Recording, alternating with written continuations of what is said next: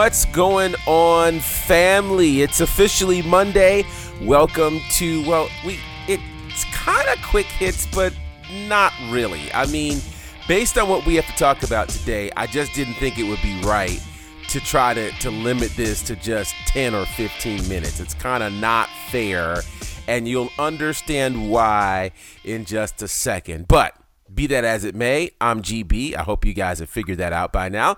I hope you've had an amazing weekend. And listen, I normally do quick hits by myself, but it's not quick hits, so to speak. So I had to bring in my partner, one of my experts here, as we talk about a special subject on today's episode of The Faction. Hanging out with me is my good brother, James White. What's up, brother? Oh, man. How are you? I'm tired. Listen. But I'm really good.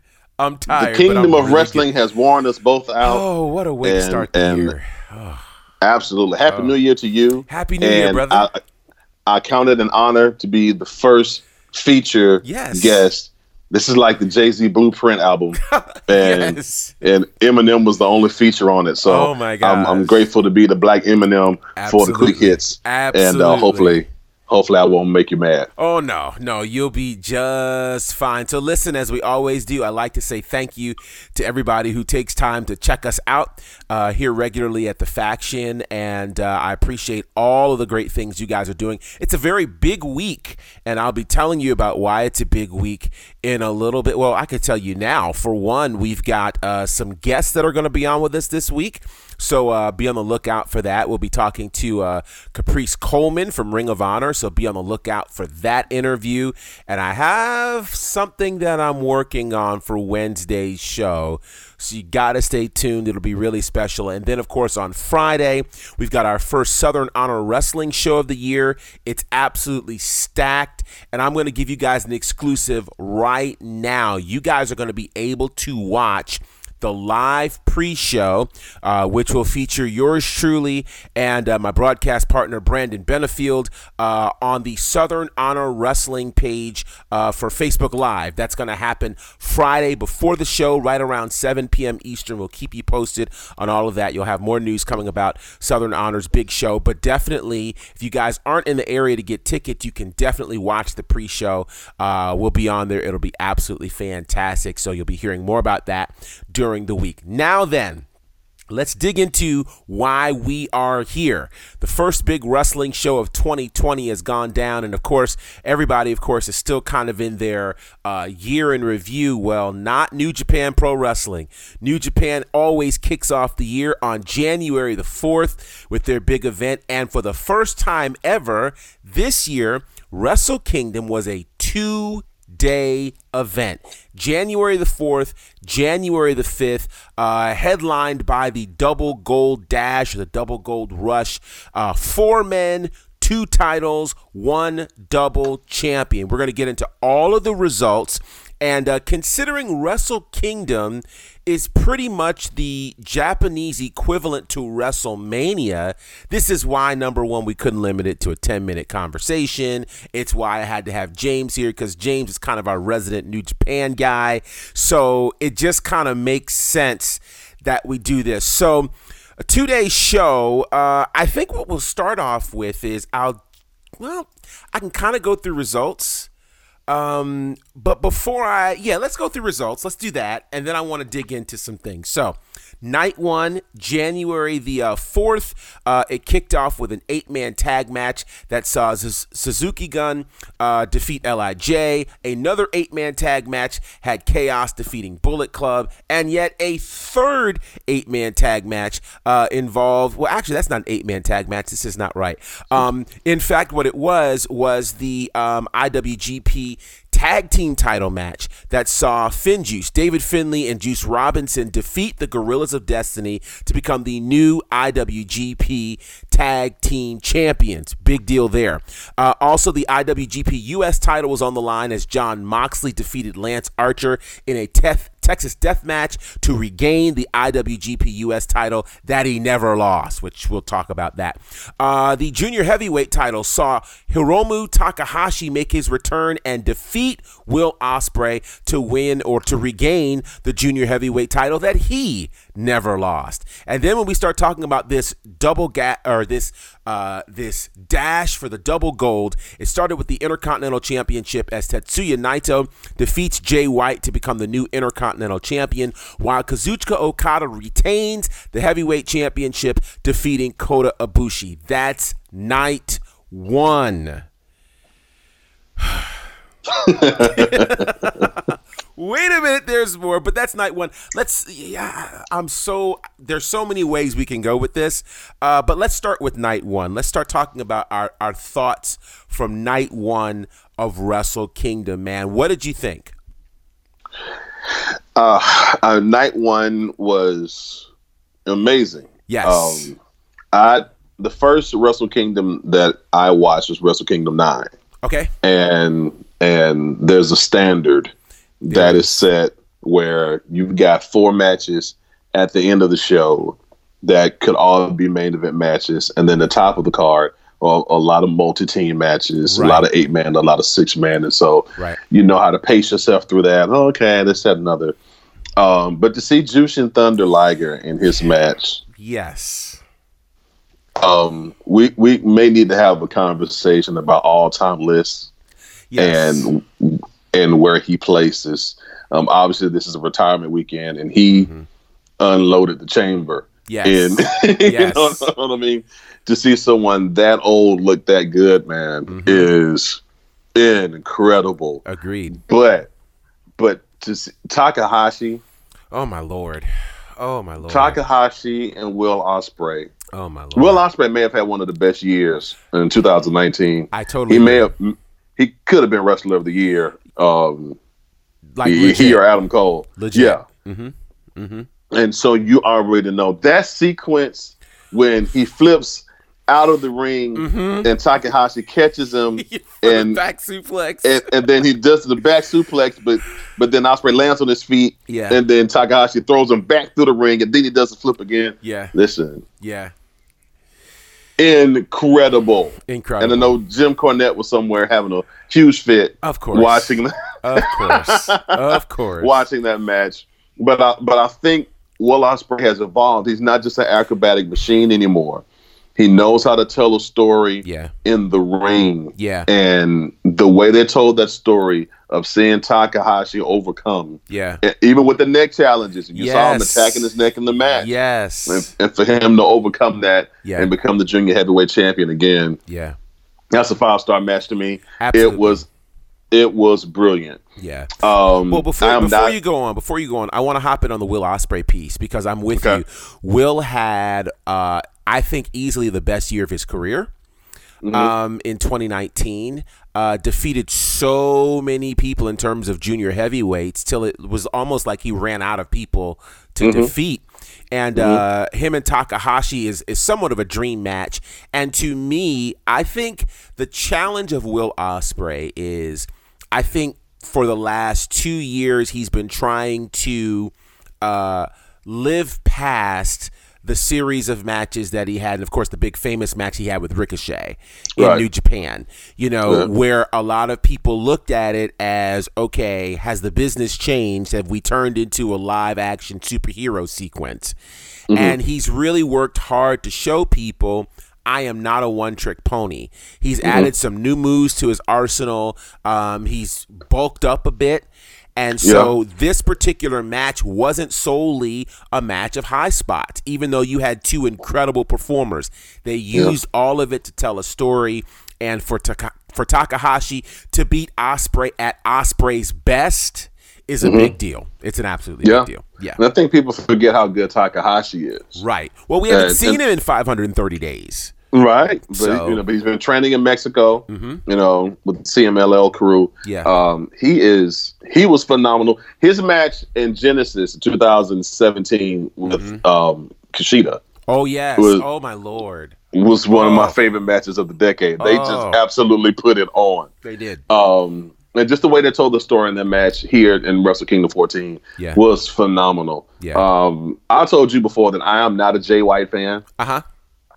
That and that's quite ironic because my name is Jay White. Yeah, it is. It is. but I am not a Jay White fan necessarily. Just something about him is just like, okay. He makes it easy for you to hate him. That's for sure. Yeah. But there's a difference between getting heat because I don't like your character, right? Because of things that you do, versus and there's heat because like you. I just don't like you. Like, no matter what they do with you, you are mayonnaise to me. I hate to say it, it's kind of the Baron Corbin syndrome, you know? Yeah, but you know, but Baron's growing on me a little bit. Is he really? But that's a subject for another day. We don't have the time. Okay. Quick hit on that. Baron is growing on me. Wow. But remember how I felt about Dean Ambrose? I called him the mayonnaise of the WWE. I feel like Jay White is mayonnaise-ish. Interesting. They're putting this Bullet Club thing on him, and the armor doesn't suit him, you know, and he doesn't have the character to fulfill that Bullet Club. You've noticed the Bullet Club has severely declined. Oh, you know, I in preparation for Wrestle Kingdom 14, I went back and watched Wrestle Kingdom 10.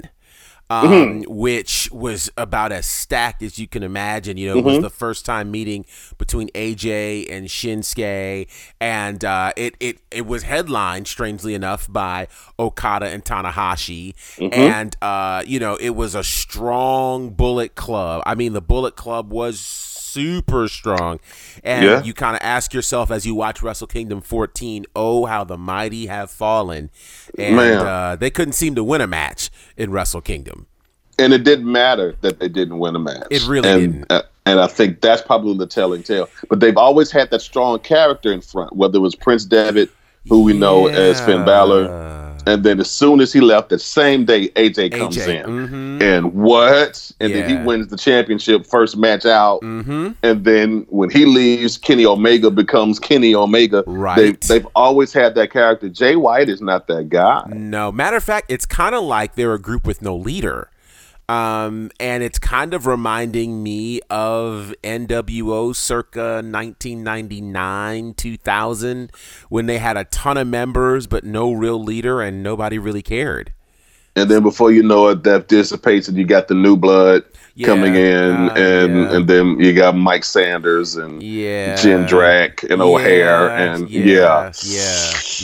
Okay, but anyway, back to good wrestling. Back to back to Wrestle Kingdom. Oh man, I thought Naito carried that match. It was a great match. It was a great match. I thought he was the one that carried the match. He's one of the best in the world. He wins the Intercontinental Championship and the right to go to night 2. Yeah. Let's back up a little bit. Jon Moxley.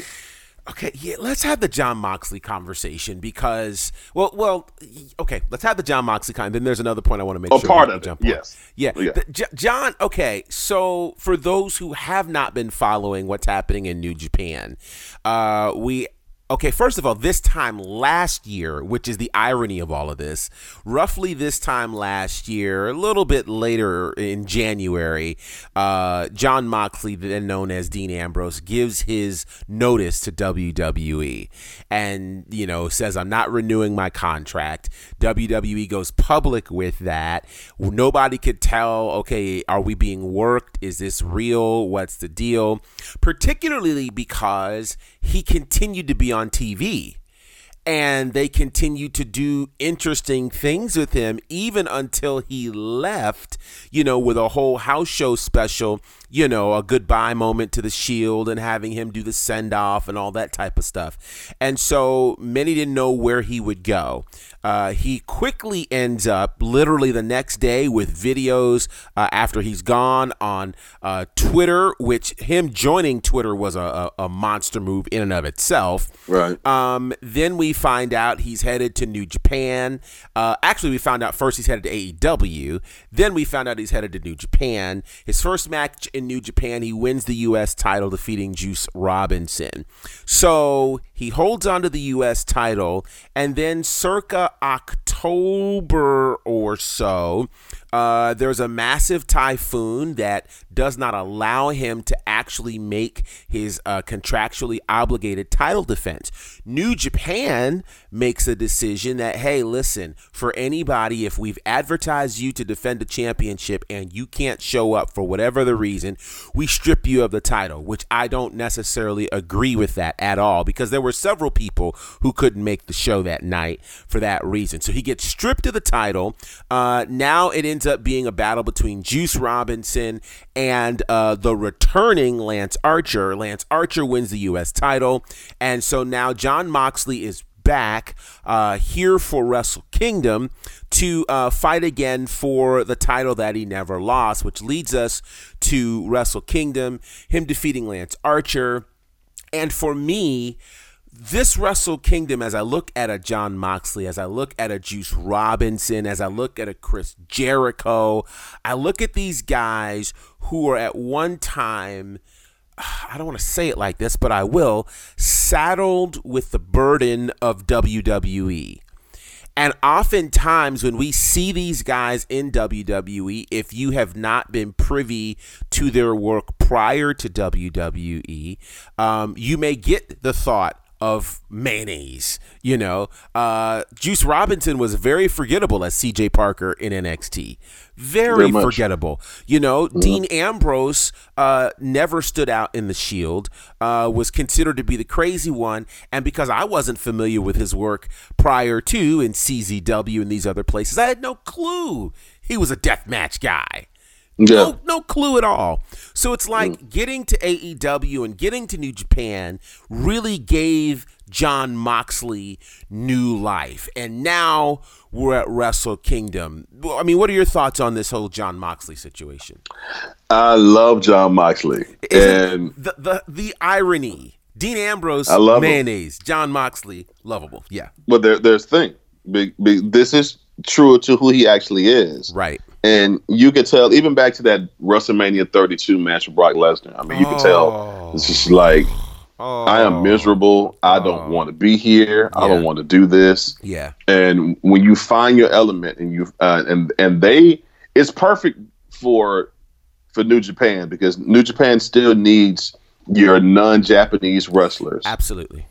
That you can market. Absolutely. When the Elite, and we'll talk about it further, when the Elite left, they left a hole in that particular market. You don't want to just be all Japanese wrestlers. Right. You definitely need some international influence there. And he is the perfect type of character that the Japanese people would love. Yes. Because he is genuinely crazy. Yes. And it's not the lunatic crazy. It is, I will do anything in a match crazy. Right.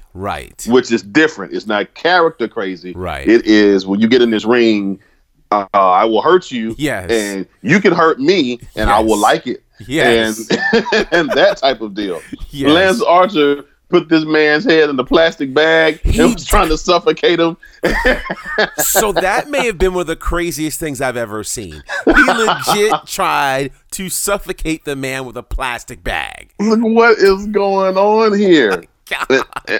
And then the great spot at the end where, does he call it the Dirty Deeds? What does he call it now? Well, he calls it, it has several names. I think Paradigm Shift is one of them. Okay. But there was another name which I can't remember, but I think the Paradigm Shift is the new name. The Paradigm Shift Dirty Deeds finisher move, but he did it on the Japanese tables. And these tables are not like the WWE tables that are pre-treated, and they're like one by one. They're already bent.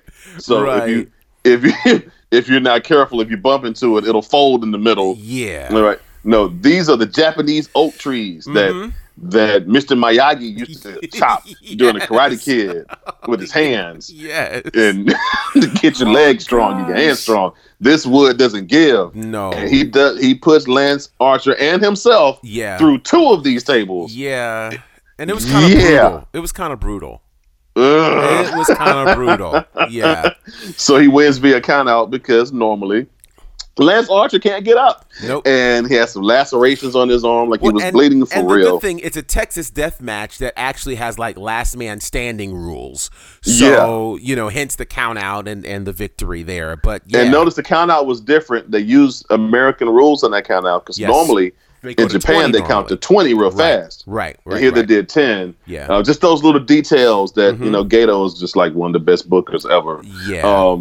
It's one of those details that you find in the match that made it great. Yeah. And so now he is the champion and gets to face Juice Robinson in night 2. Yes. But, of course, we got to bring up the main event. Yes. For night 1. Yes. Kota Ibushi versus Kazuchika Okada. Yeah. First of all, Okada's entrance. So this is what people need to understand. First of all, if you've never watched Wrestle Kingdom, let me just say, and one of these days this will be a New Japan sponsorship, but I just need to tell you, njpwworld.com is the easiest way to access all things New Japan. And the membership is less than WWE Network. It's like $9.20 a month versus the $9.99 a month. And it gives you access to the entire library of NJPW, New Japan. It has both the Japanese and the English commentary available for you to watch, and you can watch these events live as we did, which means that you can be up at weird hours of the day. But it's worth it for watching this type of incredible wrestling. And so with that said, one of the things that Wrestle Kingdom does very, very well, it's in the Tokyo Dome, and they use that space well. And over time, one of the things we've loved about New Japan has been the fact that they wrestle, and they do, but they spare no expense with entrances and storytelling. And I think the entrances that we saw, the creativity for a number of entrances for Wrestle Kingdom were absolutely superb. And this Okada entrance, good Lord. Oh, yeah. Oh, yeah. It's worth the price of admission in and of itself. Yeah. It was incredible.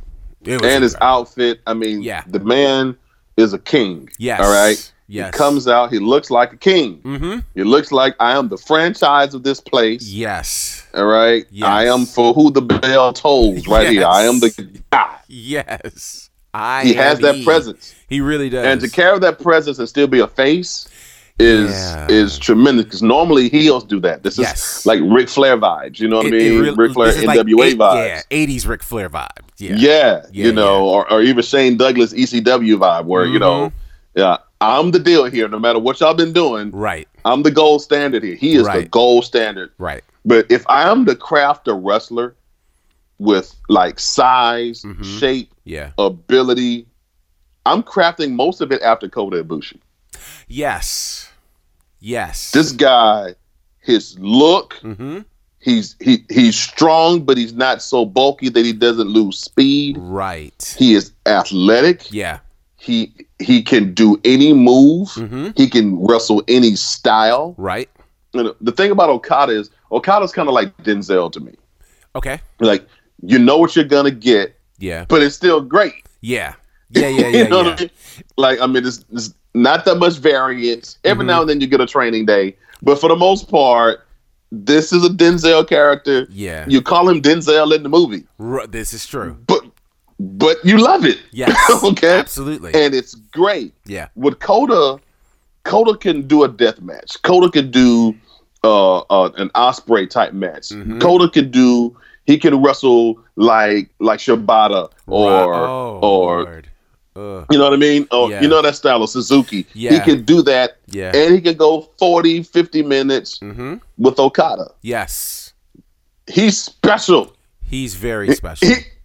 He's special, but so is Okada. Okada is special, man. Yeah. And that drop kick is one of the cleanest drop kicks I've ever seen in my life. And the fact that he can hit it 30 minutes in, full extension. 40 minutes in. Yeah. I mean, okay, so there's a spot where Kota kicks out of a Rainmaker. All right? And he's picking him up to set him up again, but Kota flips over him. And then Okada sends him to the ring, and then he nails the dropkick. Yes. At like 45 minutes in, clean on Kota's head too. Crazy. Like, I mean, this is with no assistance from the other wrestler. Right. This is, I am in the air vertical. And I mean, like, nails him right in the face. The face. Not in the chest, not in the waist, in the face. And they were taking some stiff shots. You know what? Kota was punching the daylight. Okay, so wait. So you talked about little variants. There was a new wrinkle in Kota Ibushi during this Wrestle Kingdom weekend. And it was this out of nowhere, this invincible stance where he just kind of had the dead face. Yeah. He was invincible. It was almost like a video game character that you powered up, and for those for 2 solid minutes, nothing you did fazed him. Yeah. And watching that development in day 1 and day 2, I was just like, there's a whole new wrinkle here to Kota Ibushi. And this is superhero like. This is character development.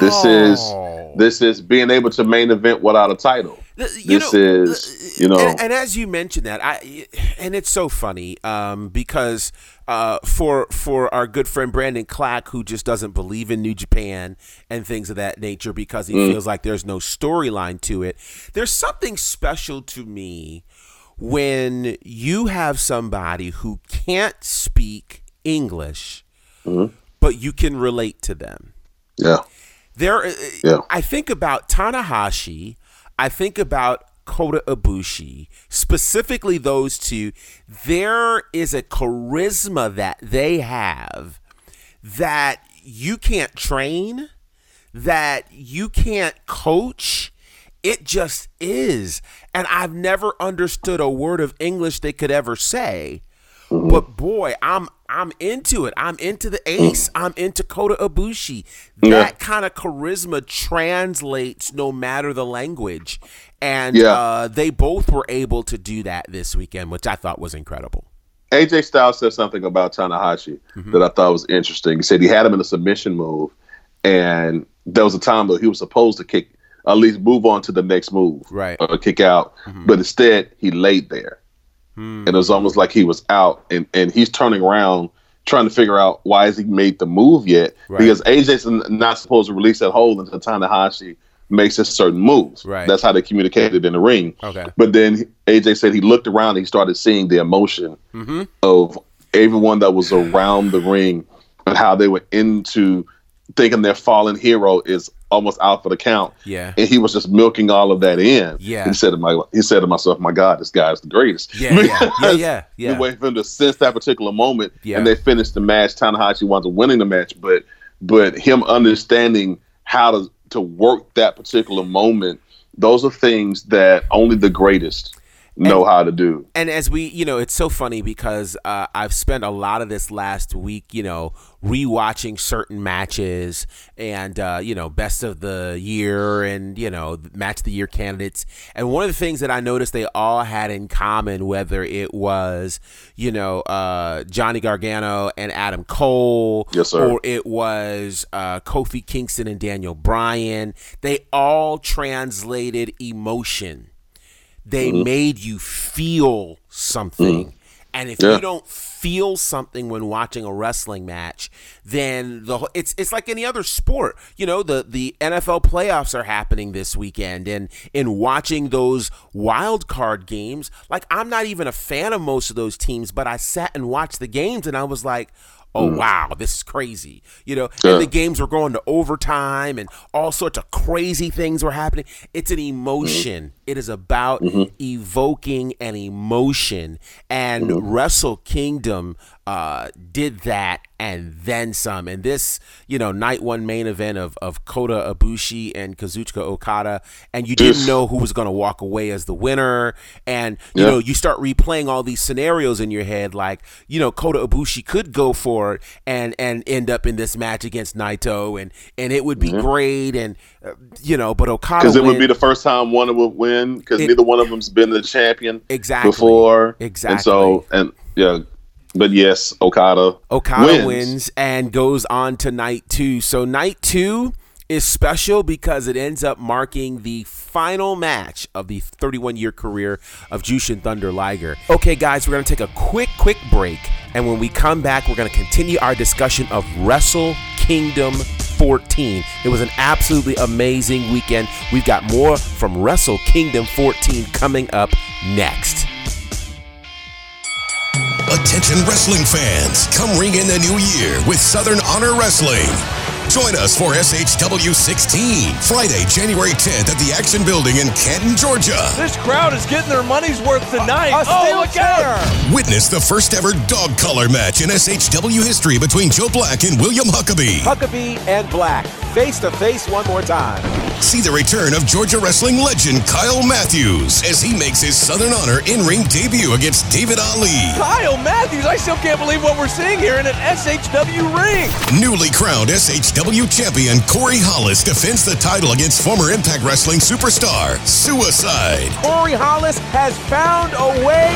And a number one contenders fatal four-way match between Owen Knight, Ashton Starr, AC Mack, and Cam Carter.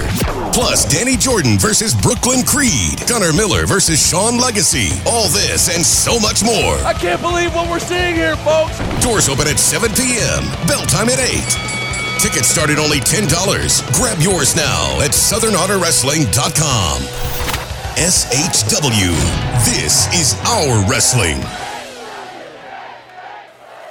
This is a total package, Lex Luger, and you are turned into the Faction. Welcome back to The Faction, guys. It's your man GB, and listen, if you're not doing anything this Friday, or even if you are, you might want to change your plans to be with us in Canton, Georgia for SHW 16 as Southern Honor Wrestling presents our first show of 2020. It's going to be absolutely incredible. You've got an incredible title match happening. You've got the dog collar match between Joe Black and William Huckabee, and so much more. So you can get your tickets right now at SouthernHonorWrestling.com, and make sure you're joining us for a very special pre-show that's going to happen on the Southern Honor Wrestling Facebook page. So go ahead and subscribe there now. Just search for Southern Honor Wrestling, and you can check our live pre-show featuring yours truly and my broadcast partner Brandon Benefield, beginning around 7 p.m. Eastern, 6 p.m. Central. So be on the lookout for that. We're going to talk more about that. Southern Honor Wrestling coming your way this Friday night, including an exclusive pre-show exclusively on Facebook Live. Right now, though, let's get back to our conversation about Wrestle Kingdom 14. So night 2 is special because it ends up marking the final match of the 31-year career of Jushin Thunder Liger, as he teamed with Naoki Sano, and they lost in their battle against Hiromu Takahashi and the former Dragon Lee, now known as Ryu Lee. The junior heavyweight tag team titles were on the line as Roppongi 3K won the title by defeating the Bullet Club team of El Phantasmo and oh God, why did I forget his name that fast? Is it Marufuji? No. Oh God. I'm so upset that I can't remember his name now. Little short, muscular. Yeah. Oh, what is his name? We'll come back and get his name. I apologize for that. Zack Sabre Jr., Taiji Ishimori. That's what it is. Thank you. Taiji Ishimori. Yes. All right. So Zack Sabre Jr. successfully defends the British Heavyweight Championship against Sonata. John Moxley successfully defends the U.S. title against one half of the tag team champions, Juice Robinson. What a match this was. Hiroki Goto defeats Kenta to become the new never open weight champion. And in a match between the two guys who did not win in night 1, Jay White defeats Kota Ibushi, and I can't wait to have that conversation. In the singles match, Chris Jericho, the AEW champion, taps out Hiroshi Tanahashi. I can't wait to talk about that. And then in the main event, Tetsuya Naito fulfills his dream, defeating Kazuchika Okada to become the IWGP Heavyweight and Intercontinental Champion. Whew, a lot happened in night 2. Where would you like to start, sir? We got to start with Jushin Thunder Liger, man. Yes, very emotional night. Couple of things. I could see Takahashi and Ryu Lee as a tag team personally. Oh, yes. And thoroughly enjoy that. A great tag team. Yes. Because those boys can go. Mm-hmm. I would love that. He's not an LIJ, is he? Who? Ryu Lee. He is not. Okay. He is not. In fact, he's the current TV champion of Ring of Honor. But he's not part of LIJ. That would be an interesting twist. It would be, considering that they are rivals. So yeah. And also, speaking of LIJ, shout out to Andrade for being the WWE United States champion. You know, LIJ is kind of like NWO of the 90s, North and South. Yeah. This is bad boys. East and West. Man. Absolutely. Those are some bad boys in that crew, man. Yes, Evil, Sonata. Oh, man, listen. Bushi, all those guys. Bushi, those boys can go, man. Yeah. But Takahashi and Jushin went pretty hard, very hard at each other, very hard, and Jushin ate that finisher, he did. I'm going to throw something controversial out there. You ready for this? Go ahead. Who had the better retirement match, Jushin Thunder Liger or Ric Flair? I'm gonna go with Rick still. Okay.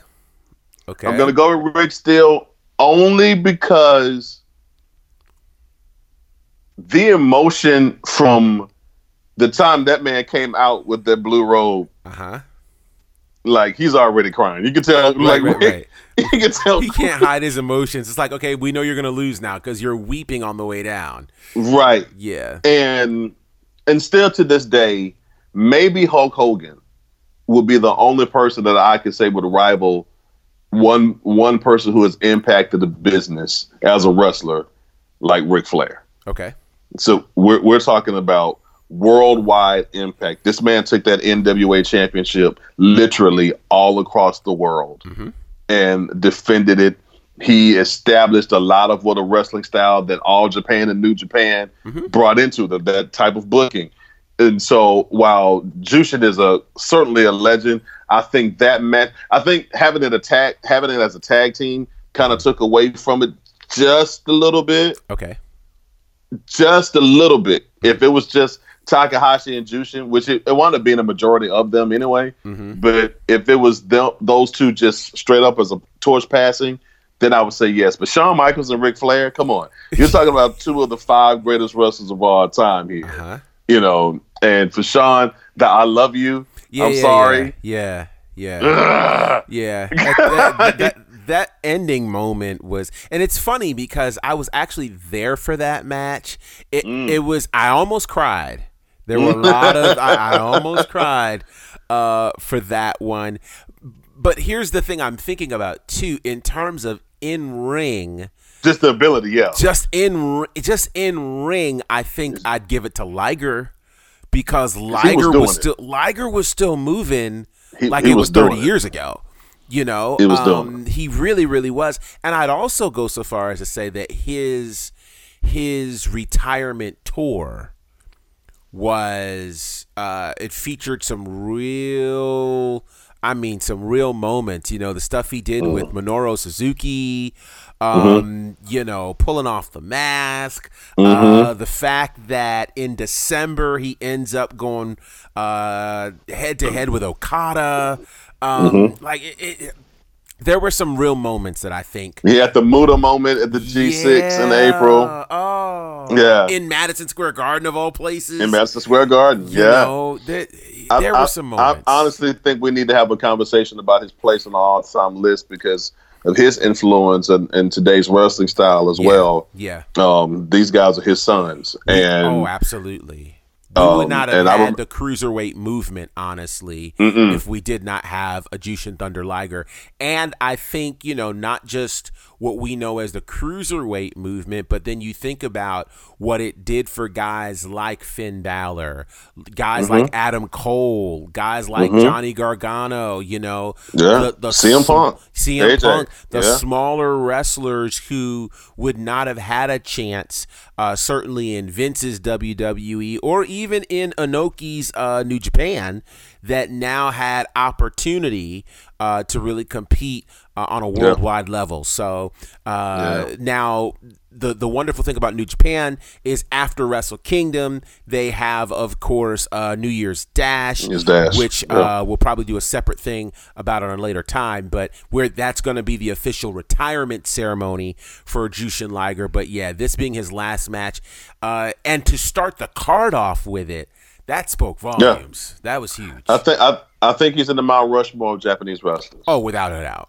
You've got Inoki, you've got Baba, and I think Jushin Thunder Liger and maybe Tanahashi. We may be able to put him there, either him or Okada. Him or Okada. It's going to be interesting to see who would, because you have Masahiro Chono, you have Mr. Saito, who was, I mean, like, there's some, that'd be Masawa. You've got very Kenta interesting. Kobashi. Very interesting conversation. Speaking of Kenta, I think that's a good segue, because Kenta, watching, so it's so interesting watching him at Wrestle Kingdom. And really, you talk about 2019, I think you could make an argument, and I know when we start talking about comeback of the year for 2019, a lot of us think about Bray Wyatt.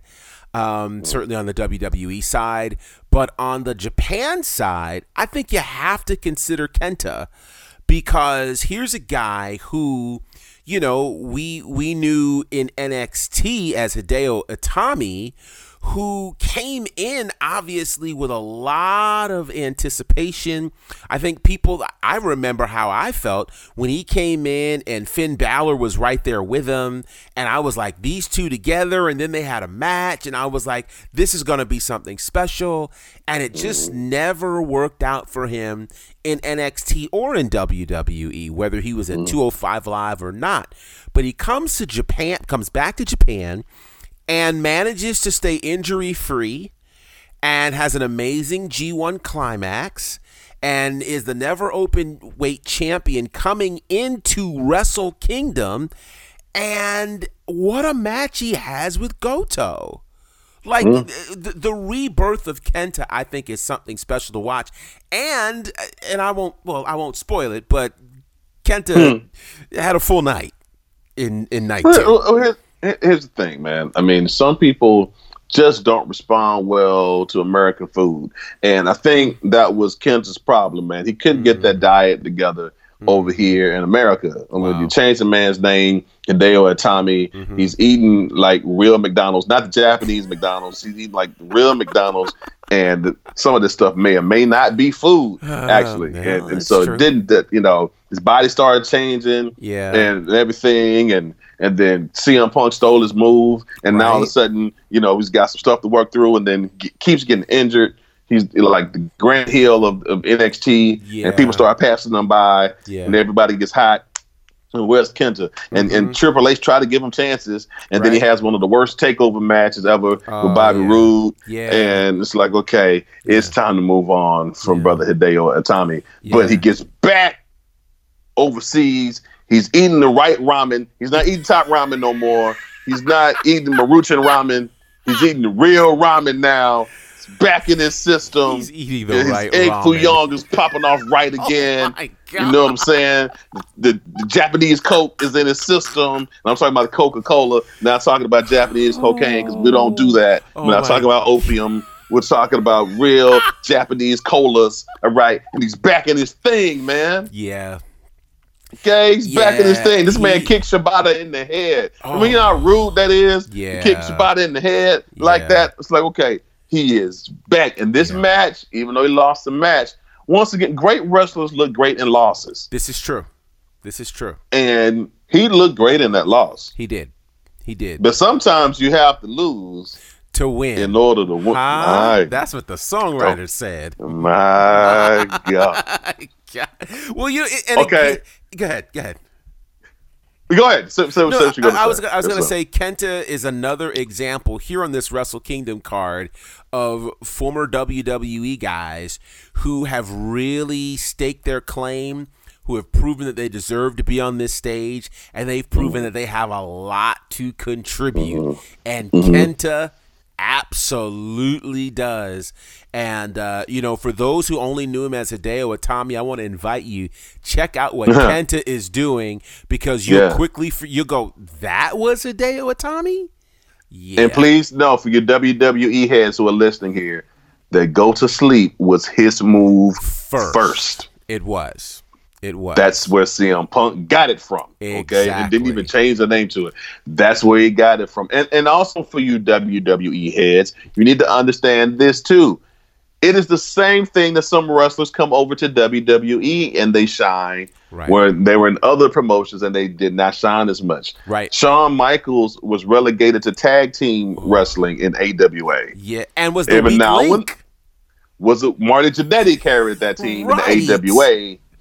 You get to WWF. Mm-hmm. Oh, he's got some juice here. Right. He just may be the best in-ring wrestler of all time. Exactly. Same thing with Stone Cold. He was Stunning Steve in the WCW. We wrestled with Brian Pillman. Yeah. And that was a great team. Yeah. He was a TV champion, but never given a shot as a world champion. Right. And then may have never been a better wrestling character than Stone Cold Steve Austin. Well, even throw the Undertaker in there, who was told that he couldn't draw money. Can you imagine the Undertaker? Arguably, when you start talking Stone Cold and Undertaker, probably the two greatest WWE creations that you can imagine, and both of them were told that they couldn't draw money in WCW. So Ole Anderson told that man he wouldn't draw money. That's probably why he's not in the Hall of Fame right now. T-shirt wearing Ole Anderson. Jeez. Well, everybody else is styling and profiling in the Four Horsemen. He's got a T-shirt. Right. That's made by some 5-year-old, and you got the nerve to tell the Undertaker that he can't draw money. And as soon as he got to the WWF, I mean, he just started printing money. And 30 years later, he's still printing money. So it's about finding where you fit. Like John Moxley, I never want to see him in WWE again. Right. I never want to see the Dean Ambrose thing again. This is his fit, and he is going to flourish. And the same thing for Kenta. Yeah, so it's a really, really a great scenario there. So one of the big matches was the AEW champion Chris Jericho against Hiroshi Tanahashi, which I'm watching it right now. I'm watching the replay of it right now. Which by itself on paper is a dream match. But you throw in there the caveat that Jericho throws in there just a couple of days ago saying, Tanahashi, if you beat me, I'll give you a shot at the AEW championship. They started introducing a term called the Forbidden Portal, which, you have to go back to the 90s. This was the equivalent of, my God, if you had Goldberg show up on WWE television saying, hey, listen, you know what, Steve Austin, if you can beat me, I'll give you a shot at my WCW championship, and I'm going to fight you on WWE television. Like, this was monumental. And what was even bigger to me was, we've not heard the name AEW on New Japan television. We've not even seen the belt. And Jericho shows up to Wrestle Kingdom with the AEW championship. Mind blown. What'd you think of the match? Like I said, I just finished watching it again. I went back to watch it again. Yeah. And the thing that I told you about Tanahashi and AJ, he did it again in this match. He did. The story that they told here, first of all, for the AEW champion to come in, make the stipulation, and win clean. Right. Over the standard bearer of the new generation of New Japan. I mean, this is Tanahashi is the John Cena of New Japan. Agreed. Okay. Agreed. This is the man here. So any victory over him, you're supposed to need some assistance to beat this guy. Right. Unless you're Okada. Right. Jericho beat him clean. Jericho looks awful. Oh God, he looks terrible. He's built like a kolache, and it's not good to watch. Oh gosh. Okay. Oh, I need him to do like Sting did in '97 and get that onesie or something. Yeah. At least get some straps over this so we don't have to see as much of your top half as you were showing us, because he's been on a little bit of the bubbly. Yeah, a lot way of the too a lot of the bubbly. A little bit of the biscuits, a little bit of the bacon. Oh, right. He's a little bit of the burgers. Every B you can name. Oh my gosh. Yeah, he is built like a sedan, and this is not cool to watch. Yeah. But he can still wrestle in this ring, man. He can. And the way they told the story with this finisher. Oh yeah.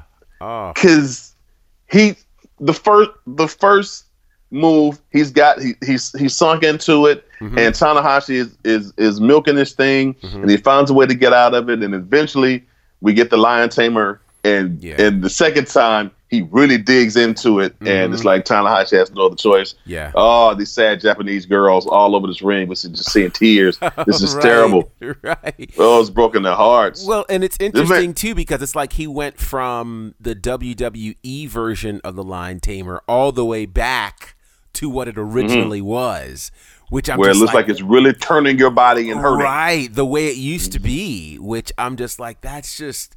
Yeah, and so I will say from start to finish, and we're going to get to the main event in a second, from start to finish, one of the things that New Japan proved is we know how to tell stories. Tell stories. And boy, did they do an amazing job, which leads us to the main event. Can I say this quickly? Please. Before we get to the main event. Something interesting with AEW. Yes. Okay, Jon Moxley. Yes. Is the U.S. champion. Yes. Walks out of there with the U.S. championship. Beats Juice. He beats Juice Robinson, and then has a run-in with Suzuki. Oh, my God. Minoru Suzuki, which if you guys have never watched New Japan and you don't know the legend of Minoru Suzuki, here's another 30-year veteran who, these guys in Japan are much different than 30-year veterans in the States. I mean, and part of it is because they go at such a level where they keep their bodies in such great shape where, you keep yourself going, you can go. And he is a legend in terms of death matches and strong style. And so to see him show up at the end of the Jon Moxley match and go head-to-head with Jon Moxley, it's a dream match. And it's interesting because you might have thought, okay, Moxley's time is done in New Japan. Like, you might have thought, okay, he wins the title the first night, he'll lose it the second night and go on back to AEW. Not the case at all. And this is exciting. I love this setup for Moxley and Suzuki. Looking at where they are, Moxley leaves out as a champion with an NJPW belt. Okay? Jericho, as a champion, gets a clean victory over one of the ace of New Japan Pro Wrestling. Right. He says in an interview afterwards, he said, egos need to be subsided and there needs to be a working relationship between AEW and New Japan. I'm going to go so far as to say this. I think there already is a working relationship, because there's no way we would have seen an AEW belt at Wrestle Kingdom if there wasn't something going on. Well, I know they love Chris Jericho. Sure, I know they love him, and the dude is a charmer. He can sell fire in hell. Sure, okay, I mean, so but they love him. He scratched their back very much. And taking some L's there. Yeah. And then they love Moxley as well. But whether it is officially or not, one thing they have proven out of this weekend is that it's not like we need y'all. Well, and let's go there. Let's go there, because one of the staples of Wrestle Kingdom now for easily the last 4 years is a group we've come to know as the Elite, which is, of course, Kenny Omega and the Young Bucks, and then you can add the later incarnation with Cody Rhodes, but easily for the last 4 Wrestle Kingdoms, we've seen the Young Bucks and Kenny Omega in a prominent role as recently as last year at Wrestle Kingdom, where you had Kenny Omega, of course, in the main event against Hiroshi Tanahashi. You had Cody Rhodes on the show getting a title shot. You had the Young Bucks getting a title shot at the IWGP Tag Team Championships. So this is the first year where we really don't have the Elite. You don't have Kenny Omega and his Meltzer giving 5, 6, 7-star matches. You don't have the Young Bucks doing what they do. You don't have the star power of Cody Rhodes.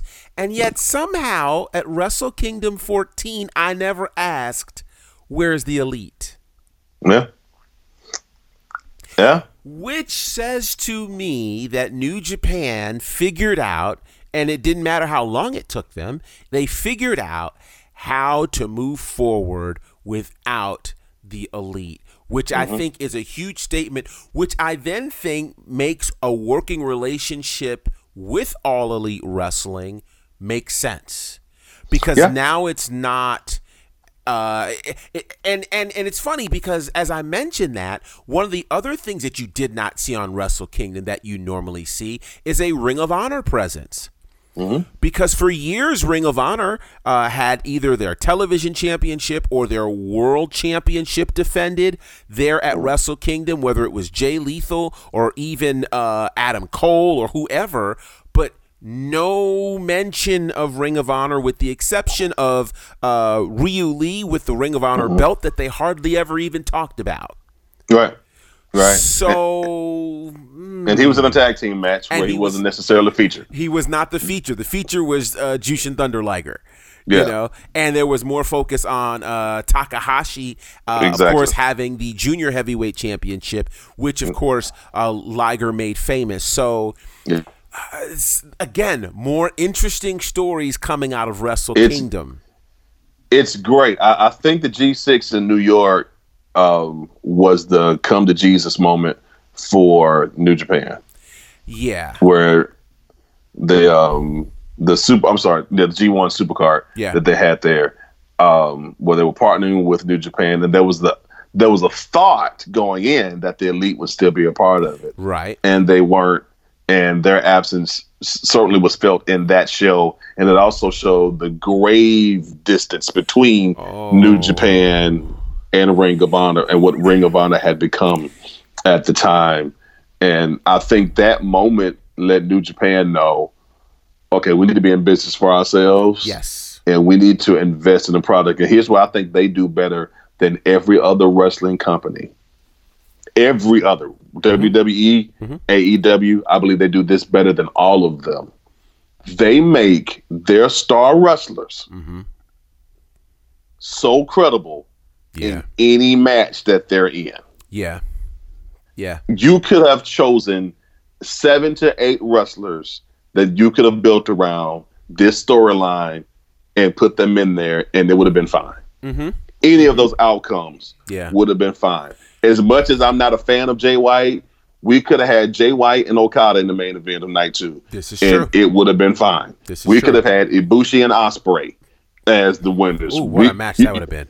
You see what I'm saying? Like I could do this right now. You go, ooh. Yeah. You know You're right. You're right. You know, you could buy Okada and Suzuki. You know what I'm saying? Like I mean, and so they've done a great job throughout the year. Making sure that their top guys are so good. That there isn't that big gulf between 1 and 8. Right. You get what I'm saying? Absolutely. Whereas in other companies, I don't want to see Chris Jericho versus Hangman Page for the championship. Right. And you get what I'm saying? And speaking of Hangman Page, he had a lot more juice going into the start of AEW than he does now. You know, so I would have believed him possibly being the world champion when it was a thought of him in Pac, but maybe so, yeah. But now, they're gonna need some work to establish that guy. But right now, I don't know what they're establishing. Well, what they're doing. And I'll say this is another strength of New Japan is they're willing to take time to tell a story. If you think Naito first mentioned the idea of double champion at last year's Wrestle Kingdom when he won the Intercontinental title. And so his goal of being a double champion, started leading things to Madison Square Garden, and and they were working this whole thing throughout the year, and none of us initially saw that Wrestle Kingdom would be the spot where they'd actually make this potentially a reality. And so it was a major move. Well, even beyond then, Wrestle Kingdom 12. When he lost, and the thought was, okay, he's not ready, right? But he's older than Okada, right. But all of a sudden he's not ready, and so that journey of getting back to that particular point, and even with Wrestle Kingdom 13, where it was the first Wrestle Kingdom where Okada wasn't the main event, right, in like 5 years, right? So both of them having a journey to get back to that particular. The way they use their other pay-per-views to build that up. They use Dominion. They use the G1 to build that up. You got your golden boy who could actually lose 2 matches in the G1. Right, right. And it's legitimate. But yet it's still the champion. He's a champion, but he's in the tournament. Yeah. So I mean, the way they build stuff is absolutely incredible. Yes. And then the arc of it lands right where it needs to land, at the top pay-per-view of the year, when you've got pretty much the 2 hottest wrestlers in the company. Yeah. For the 3rd time. This isn't tough to do, but for the 3rd time they wrestle at Wrestle Kingdom. Yes. And to me, this is their best match out of every time they've wrestled each other. What a match. This was their best match right here. What a match. And that Wrestle Kingdom 12 match was amazing. It was. That was, ooh. Oh. And it had to follow Wrestle Kingdom 11, which may have been the best wrestling match of all time. Yeah. So congratulations to Tetsuya Naito, who's lived out a dream, and, the night didn't end as he thought it would, as Kenta comes in as he was literally wrapping up his speech, and just, the cussing tirade that the announcers went on was great to me. I'm just like, we could never do that. What? It was, gosh. Here's the significance of that, because there's one of them that plays the heel role. Yes. Right? Yes. I forgot which one it is. But I know exactly. He's the Bullet Club guy. Yeah. Yeah. Yeah. And Kenta's Bullet Club. Right. And even he was mad about this. Yes. I was like, that's your boy. Yeah. Yeah. They were all cussing. Man, they forgot about standards and practices and everything. It was just out the window, gone. I guess in Japan you don't have to have that, man. But clearly, but once again, building a moment. Here it is, Naito's time to shine. How long has he been with this company? Right. How many Wrestle Kingdoms has he wrestled in? How many times has he missed this particular moment? How many championship matches has he lost? How many times has he lost to Okada? And he finally beats Okada. Yeah. The place is hyped for him. Yeah. He's about to be the champion, and out of nowhere comes Kenta. Kenta jumps him, puts him to sleep, grabs both belts, and then sits on the man, Shibata style. Right. Oh, man. Man, yeah. that is. I hadn't seen this kind of heat since Elias in Seattle. Remember Elias on Monday night? Yeah. That was some heat for you. That was some heat for you. Let me tell you. So, yeah. Oh, my gosh. So, listen, that's Wrestle Kingdom 14. I hope you guys enjoyed our deep dive into it, because it was downright amazing. You can definitely check out the replay at Wrestle Kingdom at njpwworld.com. And you can check out previous Wrestle Kingdoms. You can also check out the New Year's Dash and any of the cool things that New Japan is doing there at njpwworld.com. Subscribe and check it out. It's super, super cool. Like we said, we've got a full week here for you at the Faction this week, so stay tuned. We'll be talking to Caprice Coleman of Ring of Honor this week. We've got Southern Honor Wrestling's first show of 2020 this week, and all sorts of other cool things. So make sure you keep it locked here to the Faction all week long. James, how can they reach you by way of social media? J Harris White on Instagram. I'm J Harris White on Twitter. I'm James H. White on Facebook, and I'm about to go eat some ramen noodles myself in honor of this wonderful and these event. Ramen noodles. Oh my gosh! But chicken flavor because I'm American, so I'm about to go do that right now. And of course, you can reach me at Bonnerfied, and of course, you can reach us at The Faction Show across all social media platforms: Instagram, Facebook, and Twitter. Make sure you're subscribing here to our podcast, and you'll get your friends to do the same and share what we're doing. I hope you guys are absolutely enjoying it, and we'll be back next time with more of The Faction, powered by Bonnerfied Radio. Konnichiwa, people. Oh my God.